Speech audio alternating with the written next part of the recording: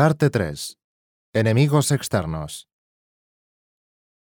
¿Cuáles son nuestros enemigos externos? ¿Qué dice Santiago al respecto? Oh, almas adúlteras. ¿No sabéis que la amistad del mundo es enemistad hacia Dios?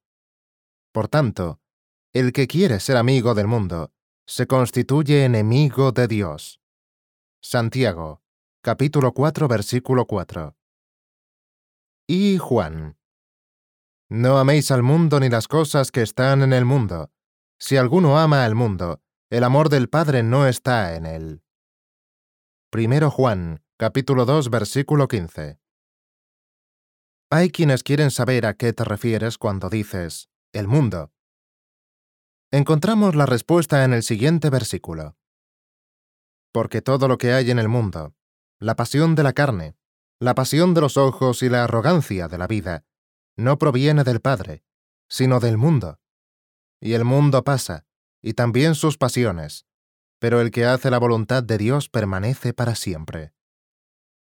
1 Juan, capítulo 2, versículo 16 al 17. El mundo no hace referencia a la naturaleza que nos rodea. En ningún lugar Dios nos dice que el mundo material es un enemigo que tenemos que vencer. Por el contrario, leemos: Del Señor es la tierra y todo lo que hay en ella, el mundo y los que en él habitan. Salmos, capítulo 24, versículo 1. Y los cielos proclaman la gloria de Dios, y la expansión anuncia la obra de sus manos. Salmos, capítulo 19, versículo 1. Canon Liddon enseñó que la vida humana y la sociedad están apartadas de Dios, por estar enfocados en la búsqueda de cosas materiales y posesiones. Y por esa razón, se oponen al Espíritu de Dios y a su reino. Cristo dijo: Si el mundo os odia, sabéis que me ha odiado a mí antes que a vosotros. Si fuerais del mundo, el mundo amaría lo suyo, pero como no sois del mundo, sino que yo os escogí de entre el mundo, por eso el mundo os odia. Juan, capítulo 15, versículo del 18 al 19. El significado de amar al mundo es tener la falta de consideración por el futuro eterno a causa del amor a cosas pasajeras. ¿Cómo podemos vencer al mundo? No lo hacemos por medio de la educación o la experiencia. Solamente lo podemos vencer por medio de la fe. Porque todo lo que es nacido de Dios vence al mundo. Y esta es la victoria que ha vencido al mundo: nuestra fe. ¿Y quién es el que vence al mundo, sino el que cree que Jesús es el Hijo de Dios? 1 Juan, capítulo 5, versículo 4 al 5. Hábitos y costumbres mundanas. Una de las cosas contra las que debemos pelear son los hábitos y las costumbres mundanas.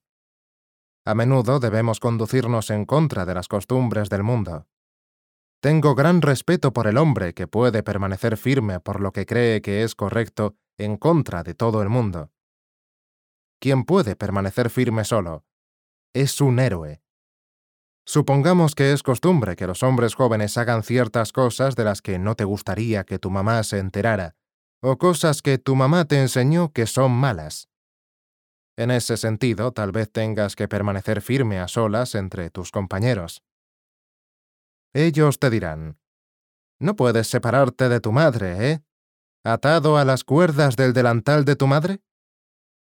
Simplemente diles: sí, respeto a mi madre. Ella me enseñó lo que es correcto y es la mejor amiga que tengo. Creo que lo que ustedes están haciendo no está bien, y voy a permanecer firme por hacer lo que es correcto. Si tienes que permanecer firme, solo, hazlo. Enoc, José, Eliseo y Pablo lo hicieron. Dios ha guardado a hombres como ellos en todas las épocas. Alguien dice: bebo socialmente. Sé que es algo peligroso porque es muy probable que mi hijo haga lo mismo, pero puedo dejar de hacerlo cuando quiera. Tal vez mi hijo no tenga el mismo poder que yo y pueda ser demasiado para él. Aún así, esa es la costumbre en el círculo social que frecuento. Una vez llegué a un lugar de donde tuve que irme. Me invitaron a una casa. Sirvieron la cena tarde y en la mesa había 7 tipos de licor. Me avergüenza decir que eran cristianos. Un diácono instó a una joven a beber hasta que la avergonzó. Me levanté de la mesa y me fui. Sentí que no era un lugar para mí. Ellos me consideraron muy grosero. Era en contra de la costumbre protestar por algo tan infernal. Vayamos en contra de las costumbres cuando nos lleva por mal camino.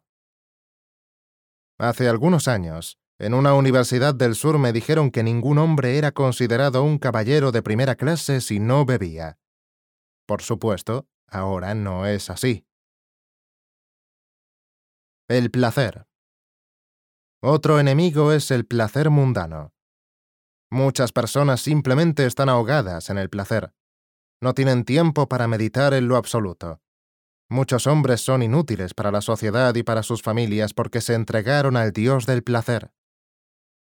Dios desea que sus hijos sean felices, pero en una forma que los ayude, no que les estorbe. Una vez una dama se me acercó y me dijo: «Señor Moody, me gustaría que me diga cómo puedo convertirme en cristiana». Rodaban las lágrimas por sus mejillas. «Pero no quiero ser una cristiana de su tipo». «Pues bien», le pregunté, «¿tengo un tipo peculiar? ¿Cuál es el problema con mi cristianismo?» «Bueno», dijo, «mi padre era doctor y tenía una práctica amplia. Él se cansaba tanto que nos llevaba al teatro. Éramos una familia grande e íbamos al teatro 3 o 4 veces a la semana. Supongo que pasábamos más tiempo en el teatro que en la iglesia. Ahora estoy casada con un abogado y tiene una práctica amplia. Se cansa tanto que nos lleva al teatro».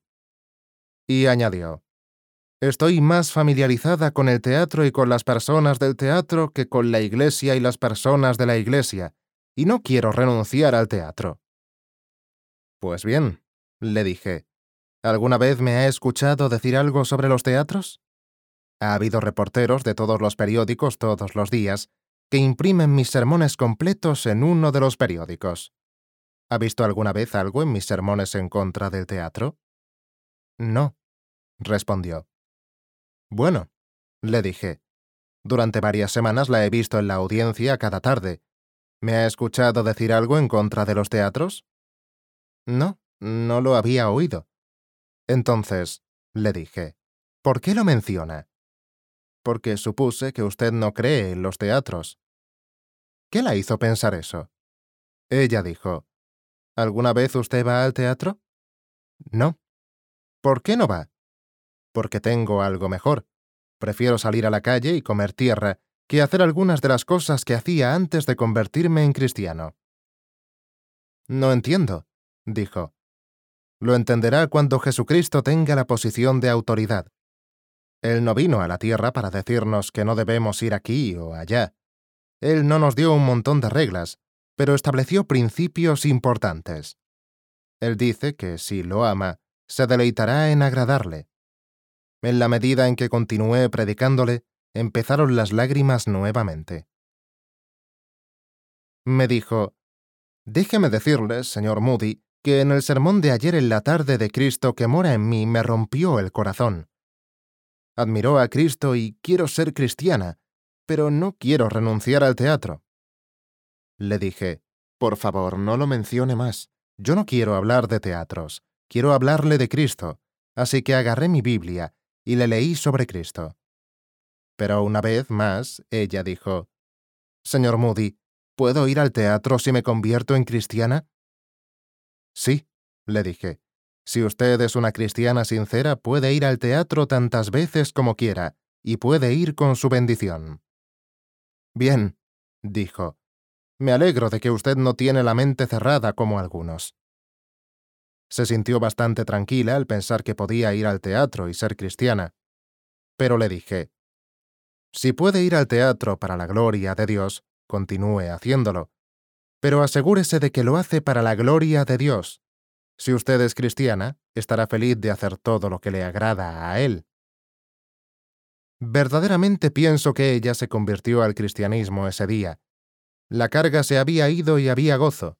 Sin embargo, cuando se iba, ella dijo: No voy a renunciar al teatro. Unos cuantos días después, regresó y me dijo: Señor Moody, ahora entiendo todo lo relacionado al negocio del teatro. La otra noche fui. Tuvimos una fiesta grande en nuestra casa y mi esposo quiso que fuéramos. Fuimos, pero cuando se levantó el telón todo parecía tan diferente. Le dije a mi esposo: Este no es un lugar para mí. Es horrible. No me quedaré aquí. Me voy a casa. Él dijo: No te pongas en ridículo. Todos saben que te convertiste en una de las reuniones de Moody. Si te vas, todos se van a enterar de esto también. Te lo ruego, no te pongas en ridículo levantándote y saliendo. Pero le dije: He estado haciendo el ridículo de mí misma toda la vida. El teatro no había cambiado, pero ella tenía algo mejor. Ella iba a vencer al mundo. Porque los que viven conforme a la carne ponen la mente en las cosas de la carne, pero los que viven conforme al Espíritu, en las cosas del Espíritu. Romanos, capítulo 8, versículo 5. Cuando Cristo tiene el primer lugar en tu corazón, obtendrás la victoria. Solamente haz lo que sabes que le agradará. La objeción más grande que tengo hacia estas cosas es que se les da demasiada importancia y se convierten en un obstáculo para el crecimiento espiritual. Los negocios. Puede ser que tengamos que vencer en los negocios. Tal vez nos ocupemos de los negocios en la mañana, al mediodía y en la noche, y también los domingos. Cuando un hombre se conduce como Jehú toda la semana y como un caracol el domingo, ¿acaso no le pasa algo? Ahora bien, los negocios son algo legítimo y un hombre no es un ciudadano bueno si no sale y se gana el pan con el sudor de su frente. Debe ser un buen hombre de negocios y hacer el mejor trabajo posible. Al mismo tiempo, si pone todo su corazón en su negocio, lo convierte en un dios, y piensa más en el negocio que en cualquier otra cosa. El mundo habrá entrado en él. En el lugar que corresponde los negocios puede ser algo muy legítimo, como el fuego, que en su lugar es uno de los mejores amigos del hombre. Sin embargo, fuera de lugar es uno de los peores enemigos del hombre. Como el agua, sin ella no podemos vivir.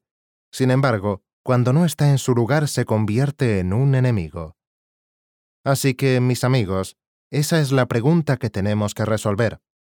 Ahora, examínate a ti mismo. ¿Estás siendo victorioso? ¿Estás creciendo en tu carácter cristiano? ¿Estás obteniendo el dominio sobre el mundo y la carne? Recuerda que cada tentación que superas te hace más fuerte para vencer otras, y cada tentación que te derrota te debilita. Puedes volverte cada vez más débil o cada vez más fuerte. El pecado le quita la fuerza a tu vitalidad, pero un carácter piadoso te hace más fuerte. Muchos hombres han sido vencidos por alguna cosa pequeña. Recuerda lo que dice Cantares de Salomón: Cazadnos las zorras pequeñas que arruinan las villas, pues nuestras viñas están en flor. Cantares, capítulo 2, versículo 15. Muchas personas piensan que cosas como enojarse, falsear y decir mentiras sin importancia son cosas pequeñas. Algunas veces, eres capaz de mantenerte firme frente a una tentación grande, y antes de que te des cuenta caes cuando enfrentas una cosa pequeña. Muchos hombres son vencidos por una persecución pequeña. La persecución. No creo que hoy día tengamos suficiente persecución. Algunas personas dicen que tenemos una persecución que es tan difícil de soportar como lo era en la Edad Media. De todas formas, pienso que sería algo bueno que tuviéramos un poco de persecución al estilo antiguo. Sacaría a la luz a los personajes más fuertes y nos haría a todos más saludables. He oído a hombres que se levantan en una reunión de oración, dicen que van a hacer algunos comentarios y continúan hablando hasta que uno piensa que hablarán toda la semana. Si tuviéramos un poco de persecución, personas como ellos no hablarían tanto. Spurgeon solía decir que algunos cristianos serían muy buenos mártires, arderían muy bien porque están muy secos. Si hubiera unas cuantas hogueras para quemar a cristianos, pienso que eliminaría toda la religiosidad en algunos hombres. Admito que, para empezar, no tienen mucha tampoco. Si no están dispuestos a sufrir un poco de persecución a causa de Cristo, no son aptos para ser sus discípulos. Se nos dice, y en verdad todos los que quieren vivir piadosamente en Cristo Jesús serán perseguidos. 2 Timoteo, capítulo 3, versículo 12. Si el mundo no tiene nada que decir en contra de ti, Jesucristo no tendrá nada que decir a favor de ti. Los triunfos más gloriosos de la Iglesia se dieron en tiempos de persecución. Después de la crucifixión, la Iglesia primitiva fue perseguida durante casi 300 años. Esos fueron años de crecimiento y de progreso, pero luego, como dijo Agustín, la cruz pasó del escenario de las ejecuciones públicas a la corona de los Césares y comenzó el movimiento de degradación. Cuando la Iglesia se unió con el Estado, experimentó un deterioro constante en espiritualidad y eficacia. Sin embargo, la oposición del Estado solamente sirvió para purificarla de toda impureza. Fue la persecución la que le dio a Escocia el presbiterianismo. Fue la persecución la que le dio a este país libertad civil y religiosa. ¿Cómo debemos de vencer en tiempos de persecución? Escucha las palabras de Cristo. Estas cosas os he hablado para que en mí tengáis paz. En el mundo tenéis tribulación, pero confiad, yo he vencido al mundo. Juan, capítulo 16, versículo 33. Pablo pudo atestiguar que aunque fue perseguido, nunca fue abandonado. El Señor estuvo a su lado, lo fortaleció y lo libró de todas sus persecuciones y aflicciones. Muchos se apartan de la vida cristiana porque se burlarán de ellos. Entonces a veces sucede que cuando la persecución no derriba al hombre, la adulación sí lo hace. Con frecuencia las personas necias se acercan a un hombre después de que ha predicado y lo adulan. A veces son las mujeres quienes hacen eso. Quizás le dirán a un trabajador de la iglesia, «Usted habla mucho mejor que fulano de tal». Entonces él se siente orgulloso y se conduce como si fuera la persona más importante de la ciudad. Te digo que tenemos un diablo astuto con quien lidiar. Si no puede vencerte con oposición, intentará hacerlo con los halagos o la ambición. Y si no lo logra con eso, tal vez vendrá alguna aflicción o decepción y te derrotará de esa forma. Recuerda que cualquiera que tiene a Cristo para ayudarlo puede vencer a todos sus enemigos y vencerlos de forma individual o colectivamente. Déjalos que vengan, porque si tenemos a Cristo en nosotros los derribaremos a todos. Recuerda lo que Cristo puede hacer.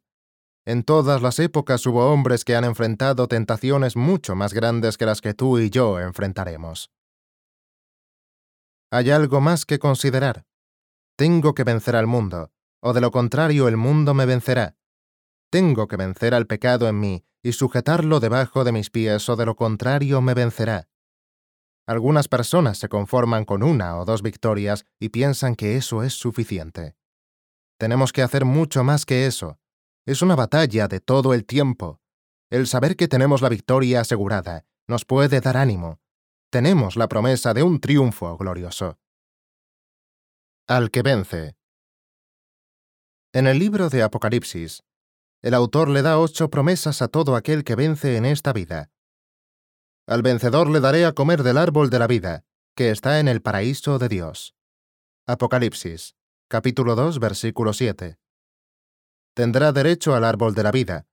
Cuando Adán falló, perdió ese derecho. Dios lo expulsó del Edén para que no pudiera comer del árbol de la vida y vivir para siempre. Tal vez Dios agarró ese árbol y lo trasplantó en el jardín del cielo. A través del segundo Adán, se nos ofrece el derecho de comer de ese árbol. El vencedor no sufrirá daño de la muerte segunda. Apocalipsis, capítulo 2, versículo 11. La muerte no tiene poder sobre él. No puede tocarlo. ¿Por qué? Porque Cristo experimentó la muerte, y a través de su muerte obtuvo la victoria para todo hombre. La muerte puede tomar su cuerpo, pero eso es todo. El cuerpo es solamente la casa en donde vivimos. No deberíamos tener miedo a la muerte si vencemos. Al vencedor le daré del maná escondido y le daré una piedrecita blanca, y grabado en la piedrecita un nombre nuevo, el cual nadie conoce sino aquel que lo recibe. Apocalipsis, capítulo 2, versículo 17. Si venzo, Dios me alimentará con pan que el mundo no conoce, y él me dará un nombre nuevo. Y al vencedor, al que guarda mis obras hasta el fin, le daré autoridad sobre las naciones. Apocalipsis, capítulo 2, versículo 26. Piénsalo. ¡Qué promesa! Poder sobre las naciones. Un hombre que es capaz de dominarse a sí mismo es el tipo de hombre a quien Dios le confía poder. Solamente un hombre que puede gobernarse a sí mismo es apto para gobernar a otros. Parece que aquí en la tierra estamos en entrenamiento, y Dios está solamente puliéndonos, preparándonos para un servicio más grande. Los detalles pueden no ser específicos, pero la palabra de Dios nos dice que reinaremos con Él. Así el vencedor será vestido de vestiduras blancas y no borraré su nombre del libro de la vida, y reconoceré su nombre delante de mi Padre y delante de sus ángeles. Apocalipsis, capítulo 3, versículo 5. Jesús nos presentará con vestiduras blancas, sin mancha o arruga, al Padre. Cualquier falta o mancha será removida, seremos hechos perfectos. El que venza no será un extraño en el cielo. Al vencedor le haré una columna en el templo de mi Dios y nunca más saldrá de allí. Escribiré sobre él el nombre de mi Dios y el nombre de la ciudad de mi Dios, la nueva Jerusalén, que desciende del cielo de mi Dios, y mi nombre nuevo. Apocalipsis, capítulo 3, versículo 12. Imagina no más recaídas y no más vagar en las montañas oscuras del pecado. Estaremos con el Rey para siempre. Él dice, escribiré sobre él el nombre de mi Dios. Él va a poner su nombre sobre nosotros. ¿No es eso grandioso? Es algo por lo que vale la pena luchar. Se dice que cuando Mahoma vio Damasco y se enteró de que las personas habían abandonado la ciudad, dijo, si ellos no pelean por esta ciudad, ¿por qué pelearán? Si los hombres no pelean aquí por toda esta recompensa, ¿por qué pelearán? Al vencedor le concederé sentarse conmigo en mi trono, como yo también vencí, y me senté con mi Padre en su trono. Apocalipsis, capítulo 3, versículo 21. Con frecuencia mi corazón se derrite cuando veo ese pasaje. El Señor de la Gloria desciende y dice, si tan solo vences, te concederé que te sientes en mi trono, así como yo me siento en el trono de mi Padre. ¿Acaso no vale la pena luchar? Innumerables personas luchan por una corona que se desvanecerá.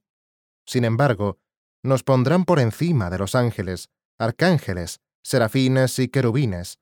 Nos darán un lugar en el trono y permaneceremos con él por siempre. Que Dios ponga fuerza en cada uno de nosotros para pelear la batalla de la vida, para que podamos sentarnos con él en su trono. Cuando el emperador Federico III de Alemania estaba en su lecho de muerte, no se le permitió a su propio hijo sentarse con él en el trono, ni el hijo tenía la autoridad de permitir que nadie se sentara allí con él.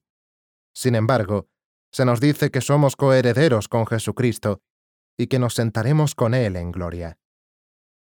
Finalmente, el vencedor heredará estas cosas, y yo seré su Dios y él será mi hijo. Apocalipsis, capítulo 21, versículo 7. Mis queridos amigos, ¿no es ese un gran llamado? Solía pedir a los niños de la escuela dominical que cantaran «Quiero ser un ángel», pero no lo he hecho por años.